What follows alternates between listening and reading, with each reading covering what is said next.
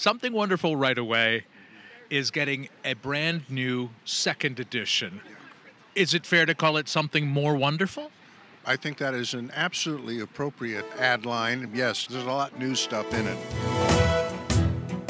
Good morning, good afternoon, good evening, whatever it is, wherever you are. I'm Austin Titchener, 1/3 of the Reduced Shakespeare Company, and you're listening to this week's Reduced Shakespeare Company podcast, number 865, Something More Wonderful.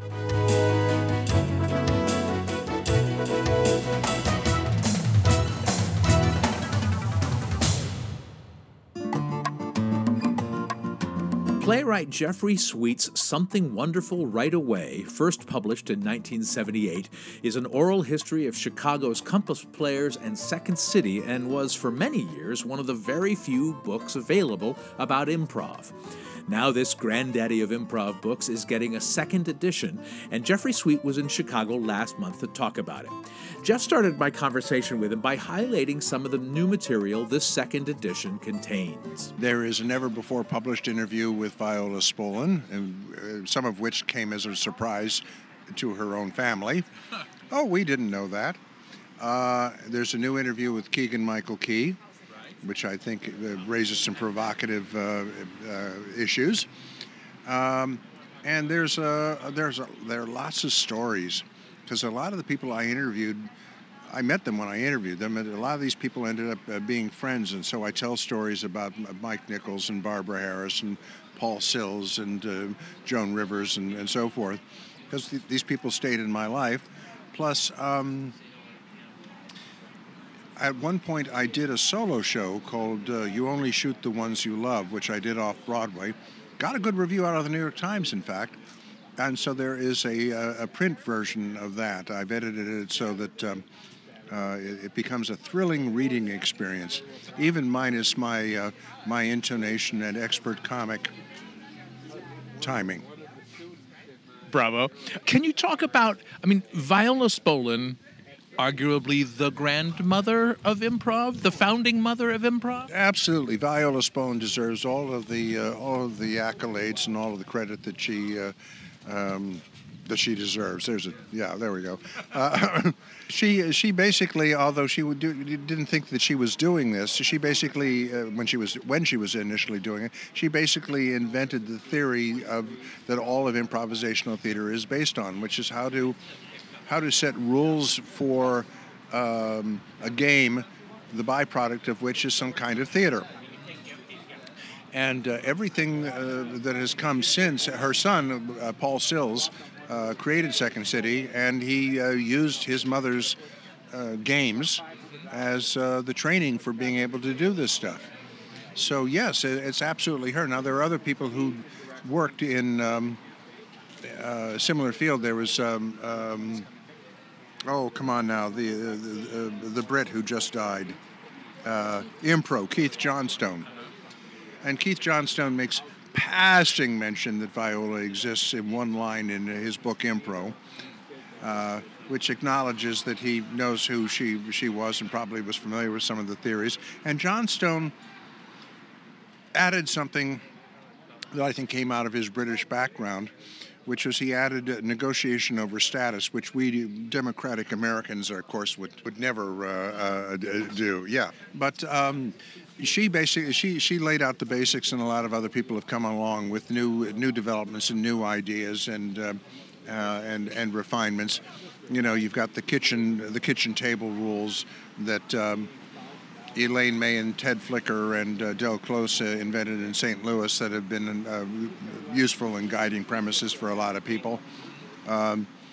You've got stuff that Martin DeMott came up with. You've got stuff that Michael Gelman has come up with. You've got stuff that Del Close came up with. Some of this stuff, by the way, is contradictory. You know, you look at TJ and Dave's book, and TJ and Dave are arguably two of the best improvisers on the scene, and they point by point refute an enormous number of the things which seem to be boilerplate in improv. But still, I think there's a larger consistency, which is how to stay in the present, how to build something in cooperation with the other people on the stage, how to stay honest. And that's an awful lot of what Viola was going for. Well, it's because she's so fundamental, it's surprising to me that she wasn't in the book in the first issue of the book. Is there a story there? There is a story there, which is that I did indeed interview her, and she refused to sign the release. She said, I said, Viola, you're supposed to be the first chapter in the book, and you haven't signed the release. And she said, I'm not going to sign the release. She says, I've decided all my life people have been making money off of me and my work, and I've decided to draw the line here. And I said, you're drawing the line in the wrong place if you think I'm going to make any serious money off of this. This is silly. And she said, well, I'm sorry, honey, but this is my decision, and I'm standing by it. And so she, the interview just sat there for 40 years, more. I ran into her subsequently when the book came out. After the book came out, I ran into her, and she swooped over to me and said, oh, honey, do you hate me? I said, no, of course I don't hate you. I think you're a wonderful person and a wonderful teacher. I think you made a mistake, but of course I don't hate you. And then she, oh, good, and she floated away. And then after she died, she stipulated in her will that a picture of her be sent to me. So she said, a picture of her and her husband, Colmus, looked down on me from a bookshelf. But some years later, I wrote an article about her for a theater magazine called Dramatics. And the magazine put her face on the cover, and I got a call from Carol Sills, who was her daughter-in-law and, of course, was married to Paul. She says, oh, a cover girl. Viola would have been thrilled to be a cover girl. And I said, well, if that's the case, do you think you now control the estate? Yeah. Can I please, if I go to another edition, can I please use the interview? And she said, of course. And so here's this interview that I did somewhere in the mid-'70s. Finally, I'm allowed in 2023 to share this. And it's a good interview. It's not, you're not going to hear cymbals crash in the orchestra blare. But there's some interesting insights into how and why she did this, and that in a sense she sort of stumbled onto something that she didn't understand the significance of until other people, started telling her. She didn't even call them games. Right. The word games came into play when she was writing the book that her son kept saying, you should write a book. And they were trying to come up with terms. And my hunch is, although nobody's confirmed this for me, that Paul may have come up with the word games. But games are the right word. Games are instructions for how to keep play going forward.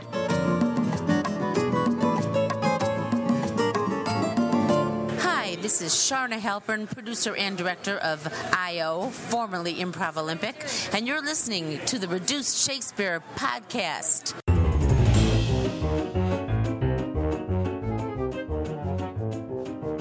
Where can you RSC the RSC?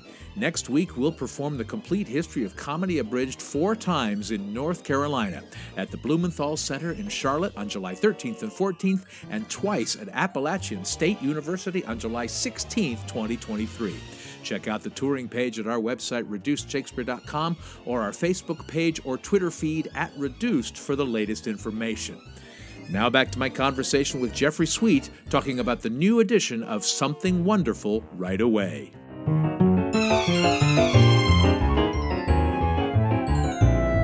Were there discoveries that you made in revisiting your book that, for this new edition, that surprised you?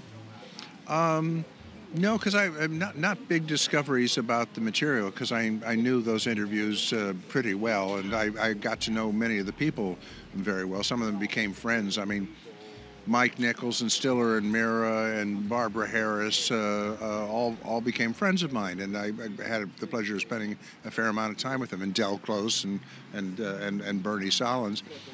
One of the things I discovered was I had accidentally written Act 1 of the Second City story, and the act ends when with Gilda and some of the others going into SNL. Right. The last chapter of the original book was with Gilda, and Gilda was one of the first stars of SNL.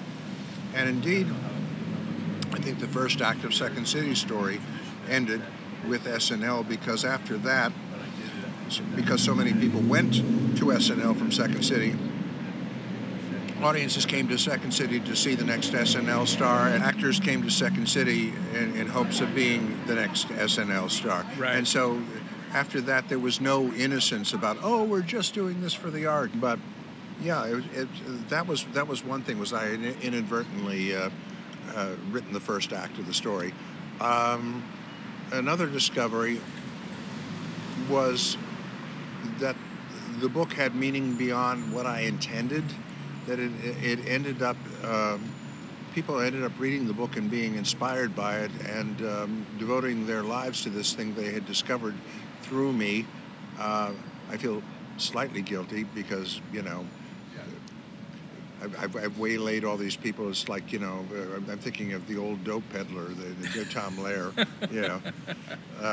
Right. So many people, my wife included, came to Chicago because of your book. Thank you, Jeff Sweet. My pleasure.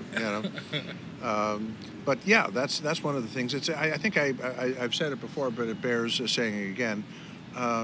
For people who were going into the theater when I was first going into the theater, the inspirational book was Harold Clurman's book, The Fervent Years, which was about his memories of the group theater. People read this book about the group theater and the idealism of that, and people who wanted to reject the commercialism of Broadway and stars and all that sort of thing, and wanted to embrace art and ensemble-based and socially conscious stuff. And an awful lot of people who read that book were influenced to create things like Circle Rep and Steppenwolf, I'm sure, came out of that aesthetic, and God knows how many others. But Something Wonderful Right Away seems to have had a similar effect as The Fervent Years, as people reading the book saying, oh, I want to do that work. I mean, Mick Napier told me he read the book in college, and that's what brought him to Chicago. And so, he's now 60 years old, and he's been running the Annoyance for God knows how many years. Yeah. But I warped his young life at tender age, 18, 19, something like that. Well, and he has a book out. The shelves are filled with how-to books about improv, and even more histories of Second City specifically and Chicago theater generally. Are there improv books that you like, that you recommend, that you've seen? Well, there are shards in a lot of them. I mean, TJ and Dave have a book out that has some insights in there that had not occurred to me before. Particularly, I'm not going to go into defining this. Go find the book. Or go to TJ's garage where he says he's got lots of copies sitting.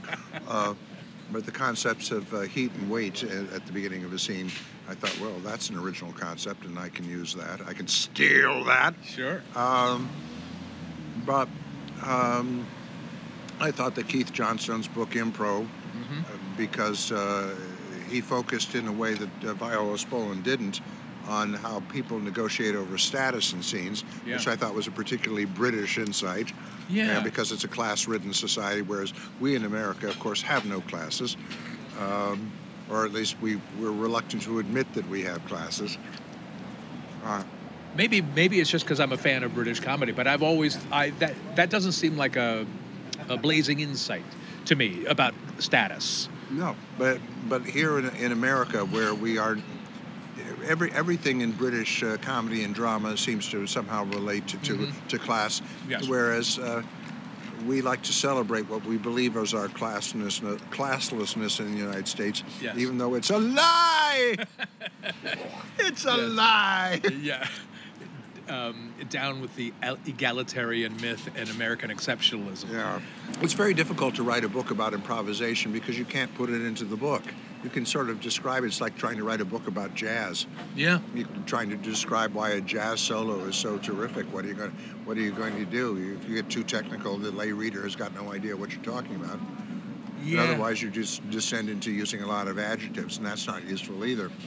So any book about a performance art is very difficult to get down on a page. And in some respects, some of the most useful stuff has been videos. There's a terrific documentary called Second to None, which was about the creation of a review that Mick Napier directed called Paradigm Lost.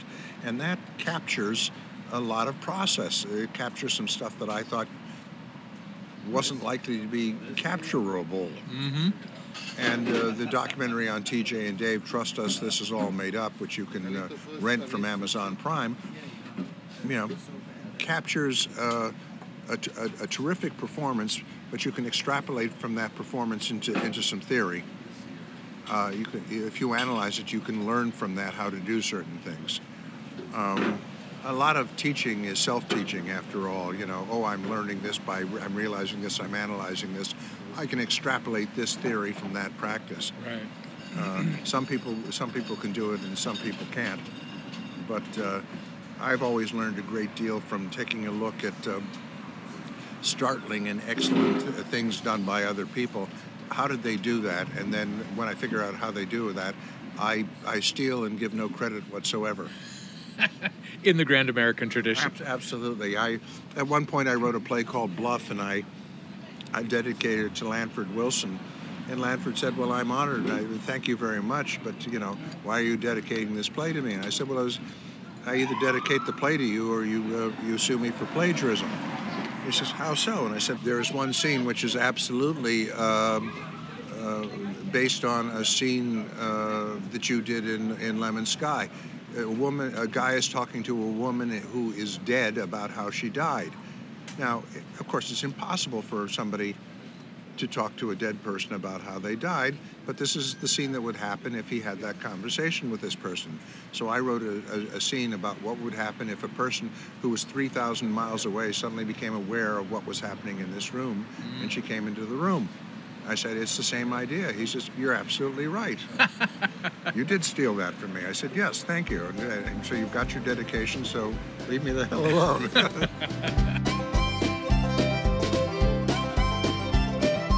That's it for this week's Reduced Shakespeare Company podcast. The second edition of Jeffrey Sweet's Something Wonderful Right Away is available now from your favorite bookshop. Send us your life-changing books via email to feedback@reducedshakespeare.com, or throw a comment to us on Facebook, Twitter, or Instagram, or on our own actual website, reducedshakespeare.com, or visit my website, theshakespeareans.com.